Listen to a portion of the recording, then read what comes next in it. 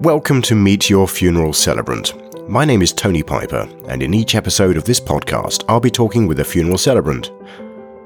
As well as getting to know them and exploring their approach to funerals, each guest will also share some useful tips.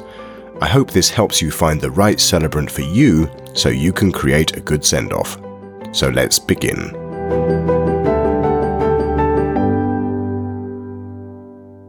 This episode, I'm delighted to be talking to Sue Williamson. Sue is based in Hertford, Cheshire, and has been a funeral celebrant since 2014. By way of interesting facts, Sue holds a National B racing licence as well as being a member of the Institute of Advanced Motorists. Hi Sue, welcome to the podcast. It's great to have you here. Hello Tony, nice to talk to you. Why don't you fill in some of the gaps and tell us a bit more about you? Oh, well, in terms of being a funeral celebrant, or a little bit more about me generally? A bit more about you generally. Why not? Okay. Because we're going to explore lots of things about you being a celebrant. Yes. Well, I have two grown-up children. I am to be a granny later this year. Ooh, that's exciting. I'm not sure I'm old enough to be a granny, but there you go. I'm told reliably that I am. So I have a grown-up daughter who is expecting. I have a grown-up son. They both live near to me.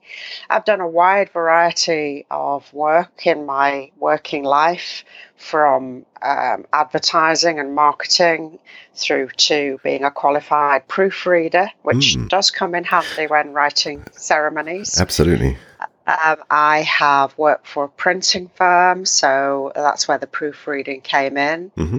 And I've owned my own small hotel. So Gosh. I have had lots of contact with many different types of people over the years. Yeah. And it was only in sort of 2013, 14 that I felt there was need for a change. And like a lot of people, I had attended a funeral that didn't quite fulfill the brief, I think. And led me to explore changing career in my 50s. Right. So you were sat there in this funeral thinking, well, what were you thinking? Well, that it was a little sterile, and that it was a church funeral. And obviously, you know, we're not one size fits all people. Sure. Many people need the comfort of their faith and their church.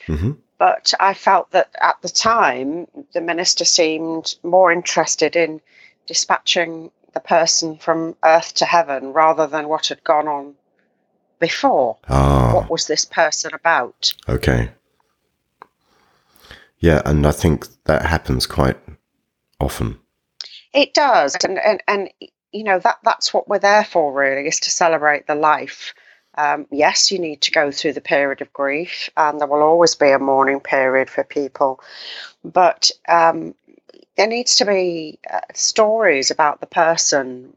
What were they like? What were their interests? What did they do in their lives? What are the funny and humorous and touching moments that people can really relate to, rather than just the doctrine of a prayer book, which doesn't suit everyone? Okay.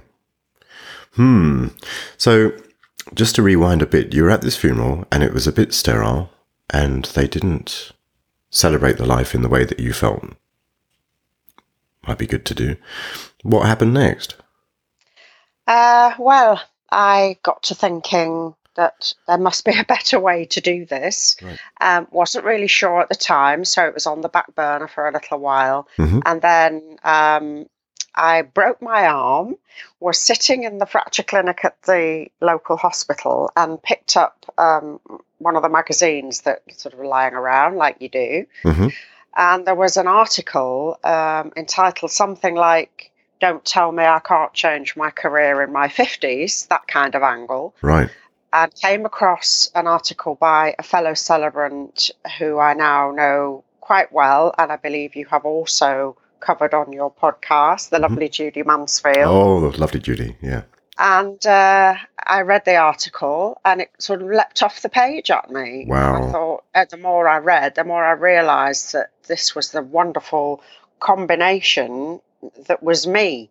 Wow. And so I contacted Judy, who was incredibly helpful, and off I went on my training. Wow. That's how it all happened. Gosh, talk about an unlikely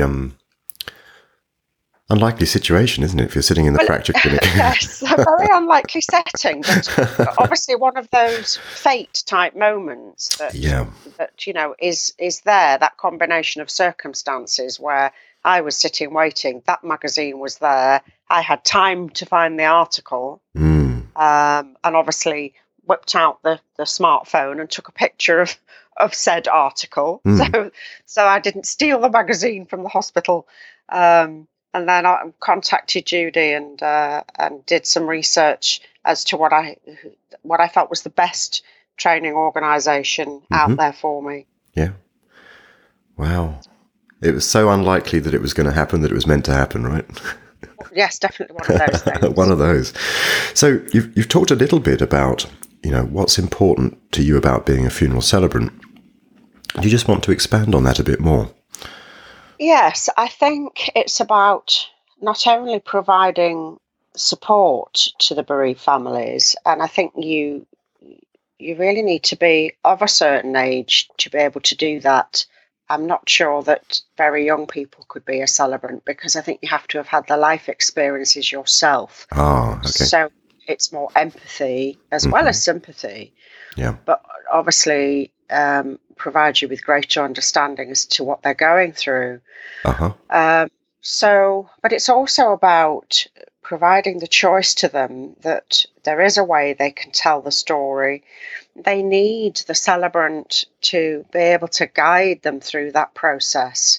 So a celebrant is more of a conduit, if you like, and helps them to channel their thoughts. And, you can come away from a family meeting with pages and pages of quite sometimes hastily scribbled notes if you've got more than one person giving you information. And you need to have the ability to pull all their thoughts and stories together into a cohesive service. Right. So it's about the support and the guidance and the understanding and helping them through. That's quite a good checklist. What do you love most about the job? It might sound a strange thing to say that you do get job satisfaction from being a celebrant, but it is that feeling at the end of a service that you did a good job for them, that you told the person's life story, that you shared the lovely thoughts and feelings and emotions that you're given from the family with the others there. And when you see the smiles and the nods and even the tears during the funeral service, you know that you got it right, even if it's hard for them. Yeah. It is a rite of passage that we all must deal with at some point in our lives. So just that, the reaction you get, the hugs you get afterwards, thank you, you did us really proud, you did a great service. And they will remember you, because many times families, when sadly they must deal with it again, come back to you as a person to help them through. Very rewarding. Very. It is. Yes, it is. Yes. And do you wish that you started doing this earlier in your life, or is this the right time for you to be doing it? I think now is the right time, touching on what I said before about not being old enough when you're in your 20s and 30s, really. Yeah. Although many of us obviously experience loss and grief and difficult times during our 20s and 30s, as I did, as my own mother died quite young and I was only in my 30s. But I think you need a wide experience of life and a lot of experience in dealing with different types of people who will manage their grief in very different ways. And having the skills you acquire over the years, maybe in lots of different job roles, in order to be able to ask the right questions. Because often when you go into a person's or a family home, there may be many people there. And you think, oh gosh, are they all going to talk at once? And yet you can have half a dozen, 7, 8 people almost in catatonic silence, and they don't know what to say, and they don't know how to start. Yes. So the skill comes from getting them just to relax a little and to start talking to you. And you need a lot of life skill, I think, to be able to gauge how they are, what stage are they at, are they ready to talk, and gently get them to unwind. And so that by the time you leave, sometimes they're all talking at once. Yeah. Yeah. Is that your most useful skill, do you think? I would say yes, is tuning into people. And it's intuitive because you can gauge people quite quickly. I think when you've done lots of different types of jobs, as I have, and sort of understand people, is often kind of reading between the lines, and you pick up on things, and you might ask a question that they'll say, oh yes, that's it. And you've identified something they were trying to say by what they've not said. Yes. Yes, listening for what's not being said. Yes. So, Sue, what makes a good funeral, in your opinion? I think enough time for the families to come up and do their own tributes or eulogies if they feel they need to. Having the right choices of music, and having the celebrant there to guide the process through. They can be so different. You can have funerals where the family really don't want to say anything. They want you to take the whole process. They want you to guide it all through. And then you have others who have so much they want to include that you almost take a step back and just orchestrate it, if you like. Sure. So in terms of a good funeral, that's very much each one individually. A good funeral allows that time, allows that choice, and allows the person's life to be told, their story to be told. So it's quite difficult to say what makes a good funeral. I think it's probably easy to answer what makes a bad funeral. What makes a bad funeral? Not enough time. So we do have quite tight time constrictions sometimes. What's the typical time constraint in your part of the world? Well, it varies. I cover quite a wide number of areas, and therefore crematoria. Some of them are only 20-minute service. Gosh. Yes, and some are 40, which is obviously much better. 20 minutes? 20 minutes, yes. It's very difficult to do justice, if you like, to a person, their whole life within 20 minutes.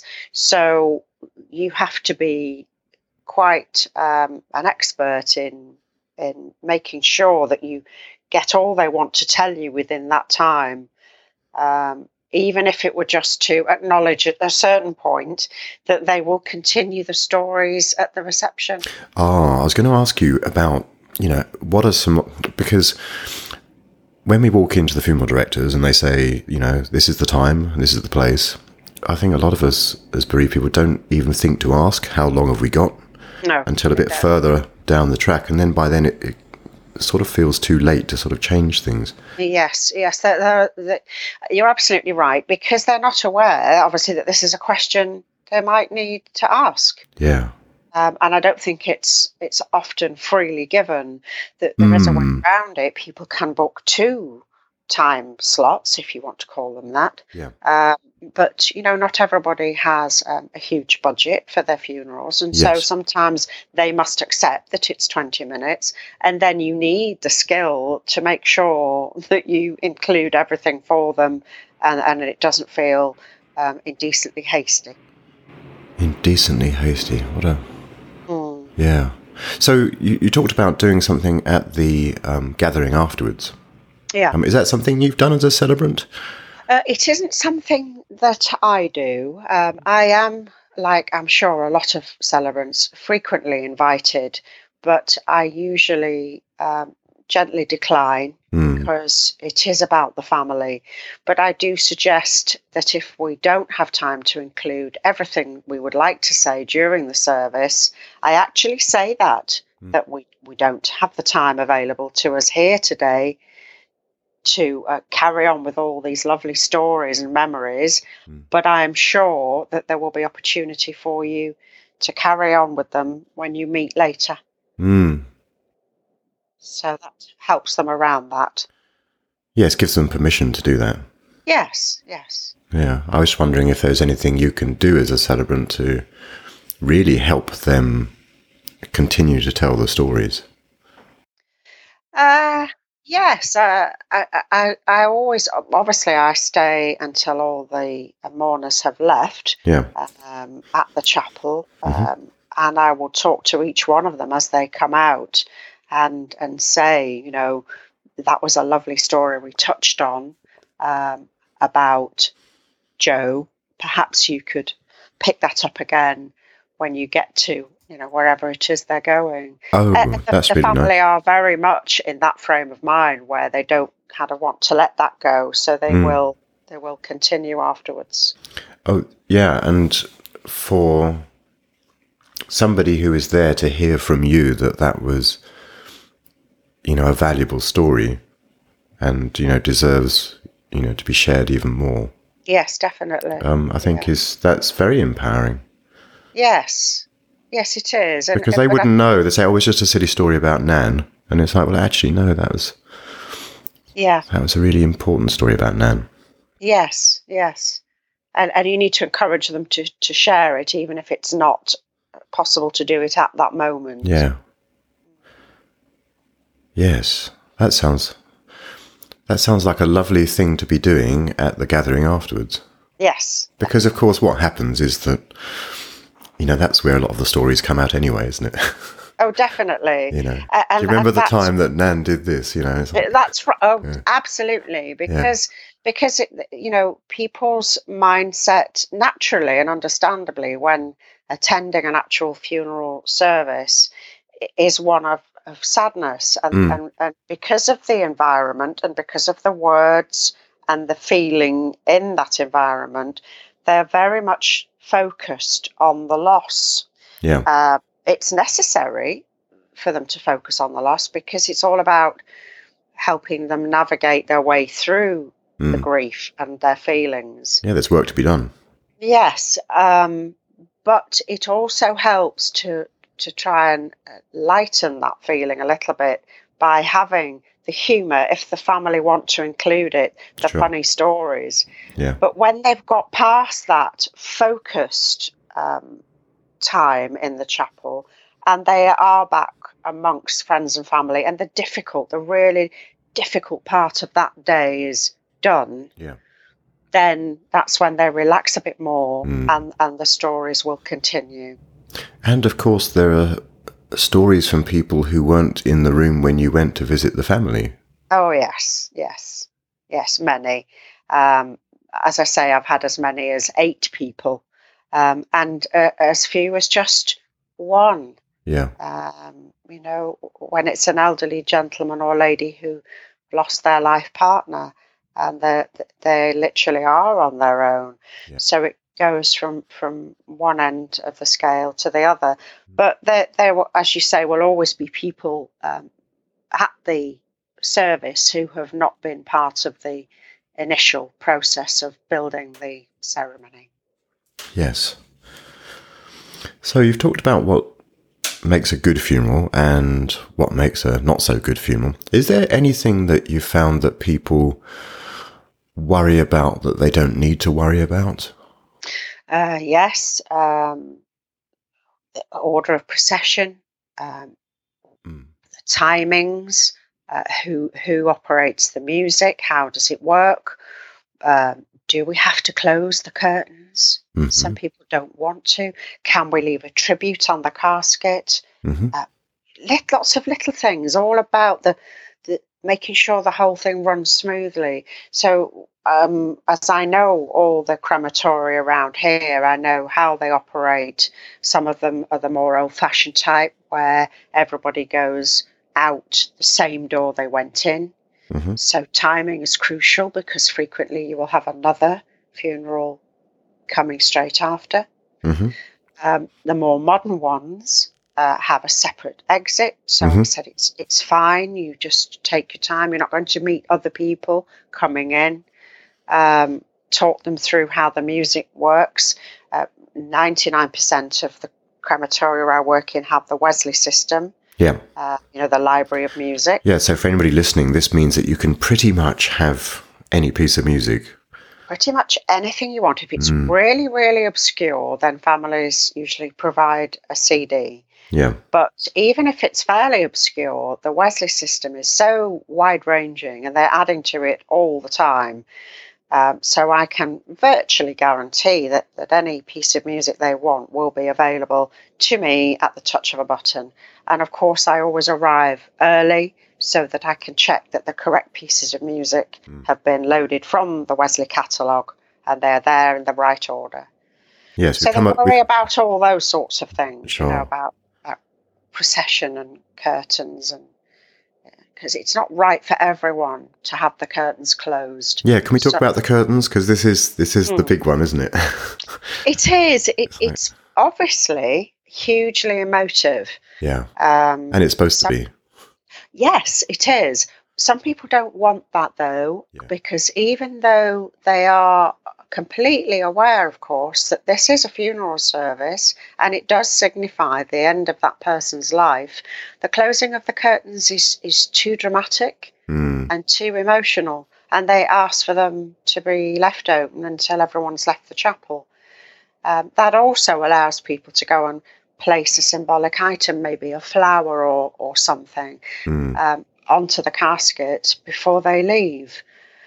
So it's, we're all different. It's whether or not they want that final signal of the curtains closing. And they worry about what happens afterwards as well. Well, when the curtains have shut, what happens? So I talk them through the process of what goes on if they want to know. Is there anything that you can tell us about that now? Yes, indeed.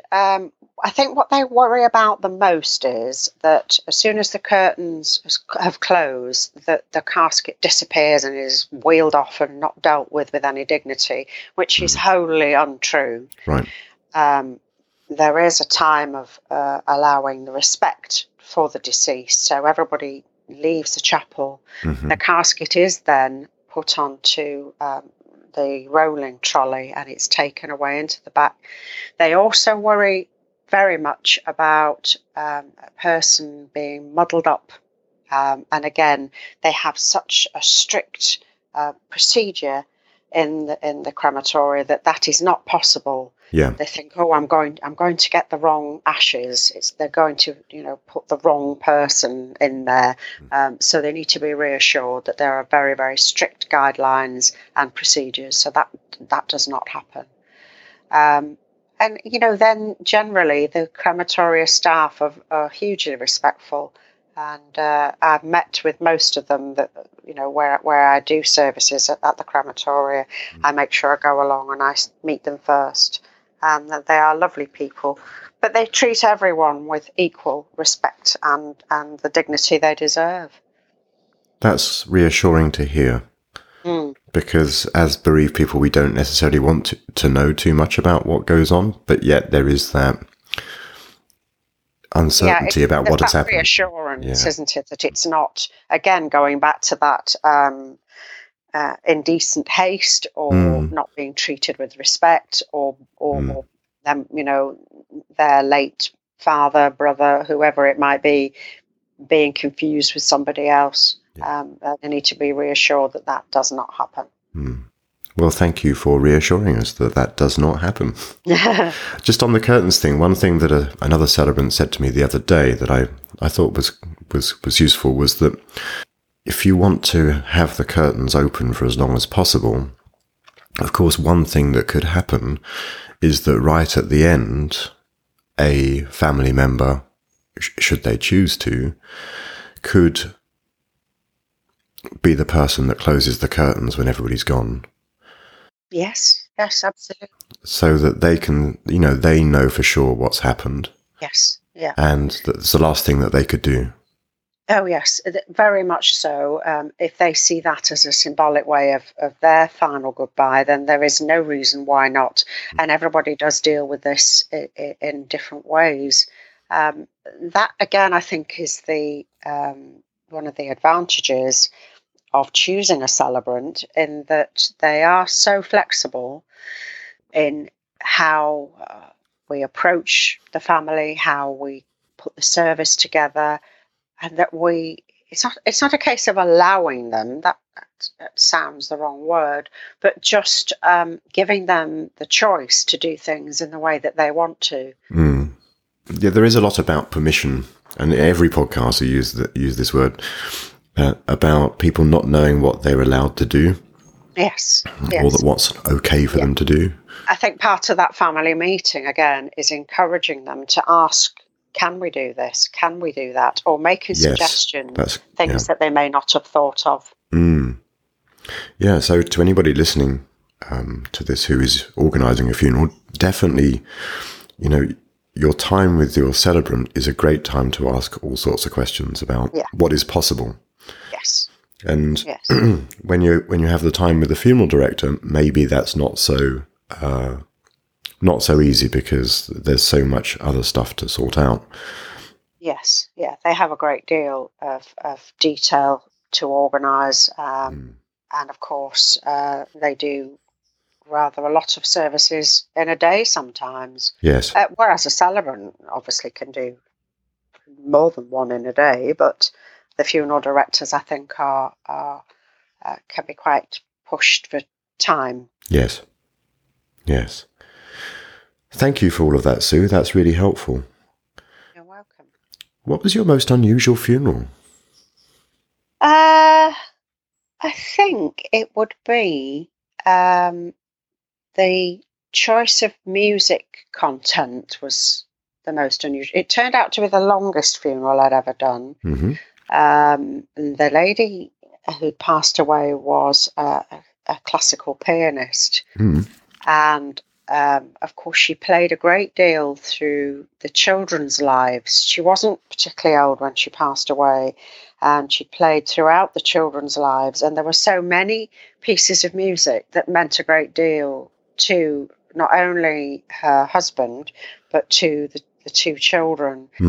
And the predominant feature of that funeral service was the music. Right. More pieces of music than I've ever had in any other funeral. It was absolutely delightful, and it was almost like you're listening to her at a recital, which was the effect that they wanted to achieve. Her final recital. Yeah, it was very, very special. It was very emotional. Gosh. Yes. I had actually visited her before she passed away, because they'd chosen me to do the service, and they knew that she was terminally ill.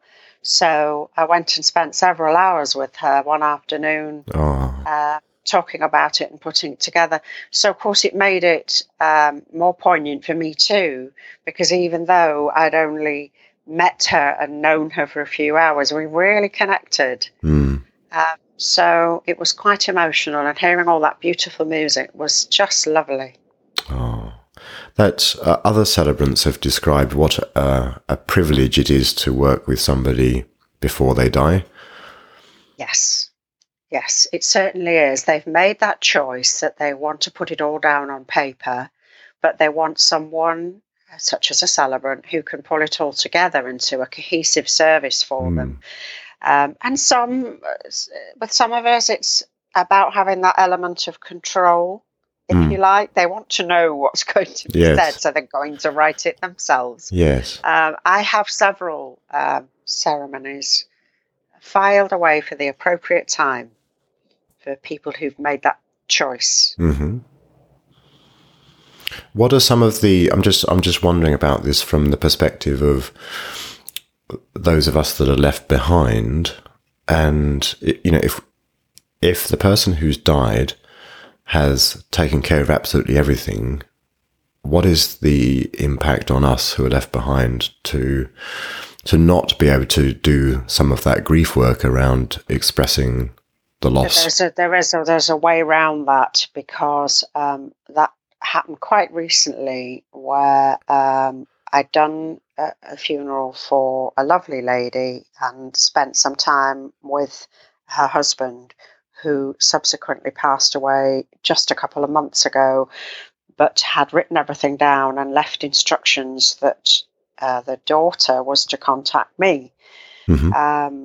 So I went along to meet her and was presented with this service, but picked up on the fact that she felt as if she hadn't been able to say anything. Yeah. So we talked about it, and we then included some extra things, not going against his wishes, because knowing the gentleman just a little, and obviously with her being his daughter, we knew that we weren't going against his wishes, but it just allowed her to say her own few words. And we added, again, a couple of little stories.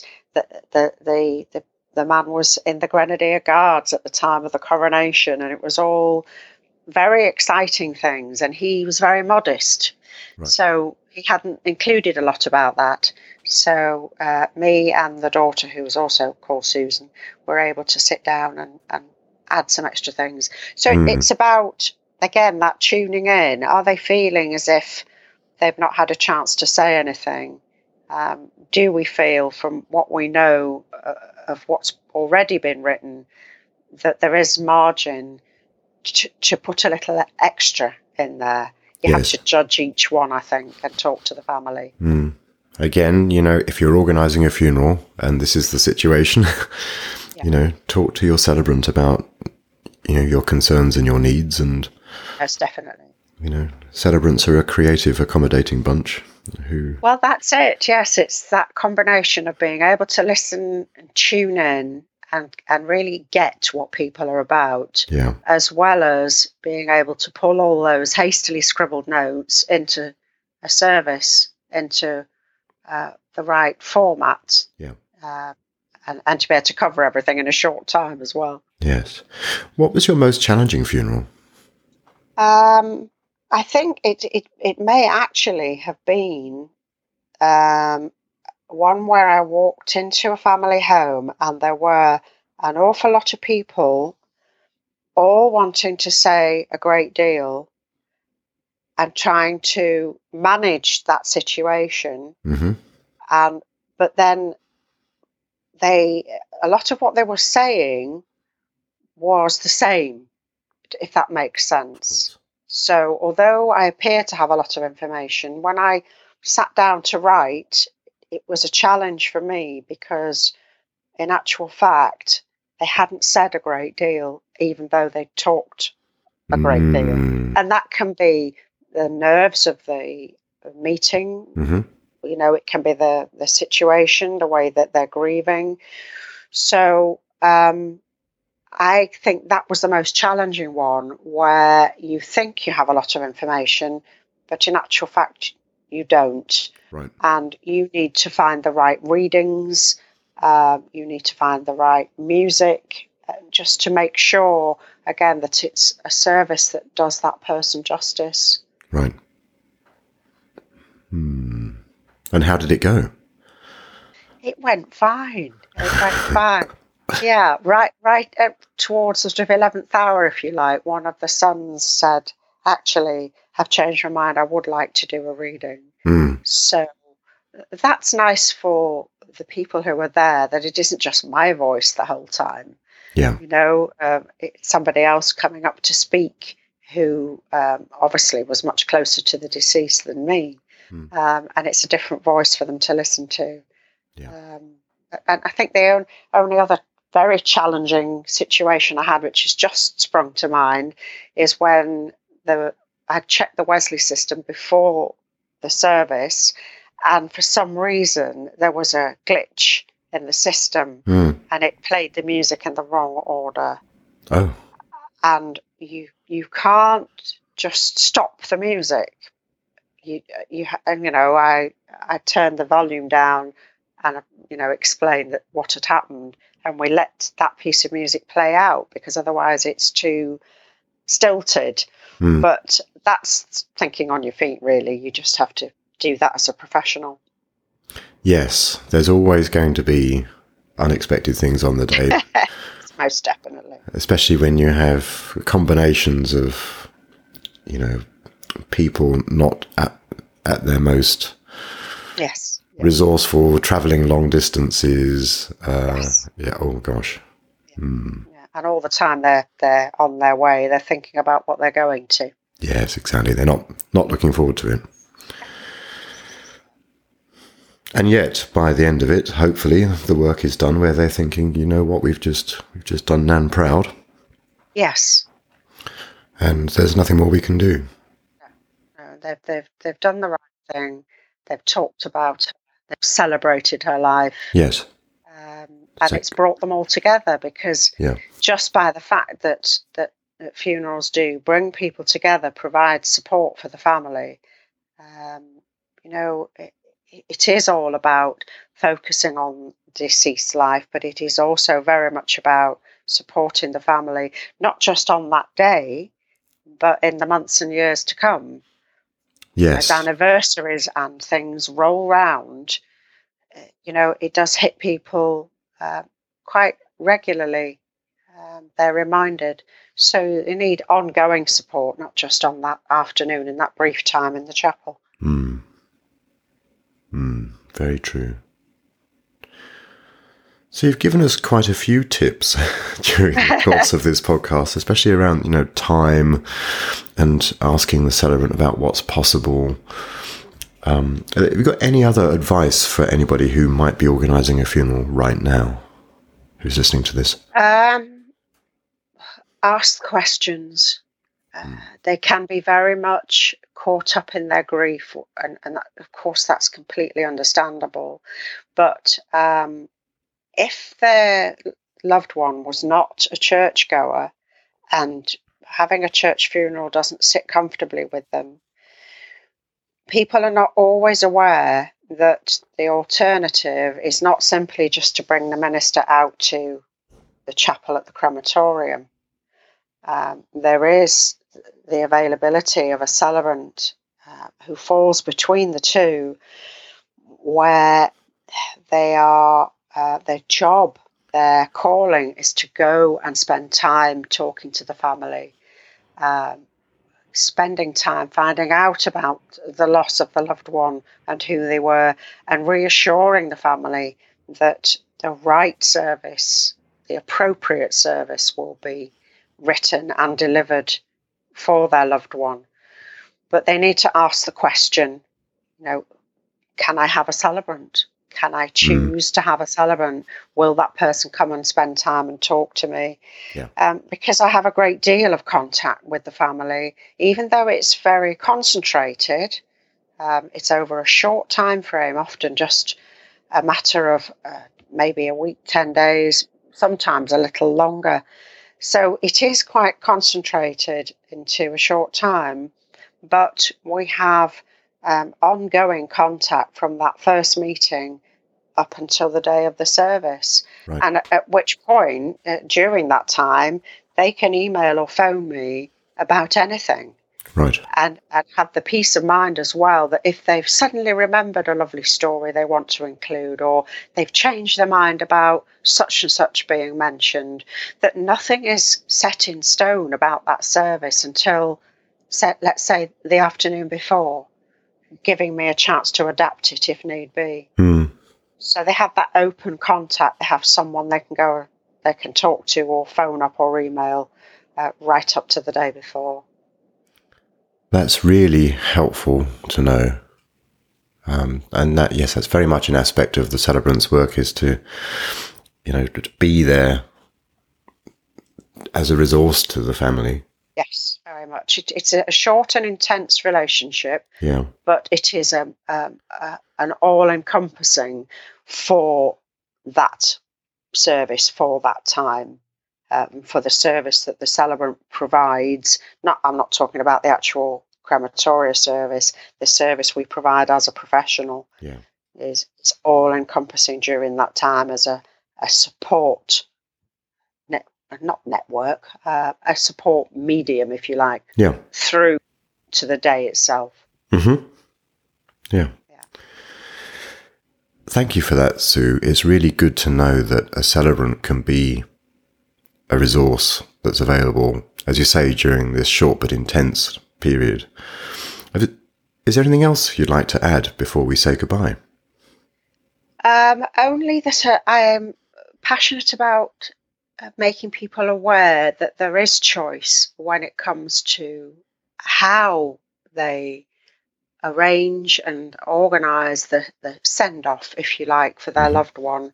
And that if that person they've lost was not a churchgoer, and so it would go against their morals or beliefs to have a church funeral, or even to bring a religious minister out to the chapel at a crematoria, then they need to know that there is another way. Right. And I feel very strongly about that, if more people were aware that you can choose to have a celebrant, because then you have complete freedom of choice as to how the service is written and conducted. I think that's important, as we all have a right to choice, don't we? Yes, we do. Thank you very much for that. It's been great to speak with you, Sue. Thank you so much. Good luck with all you do. Thank you. It's been a pleasure to talk to you too. Thanks very much for your time. You're very welcome. Take care. Thank you.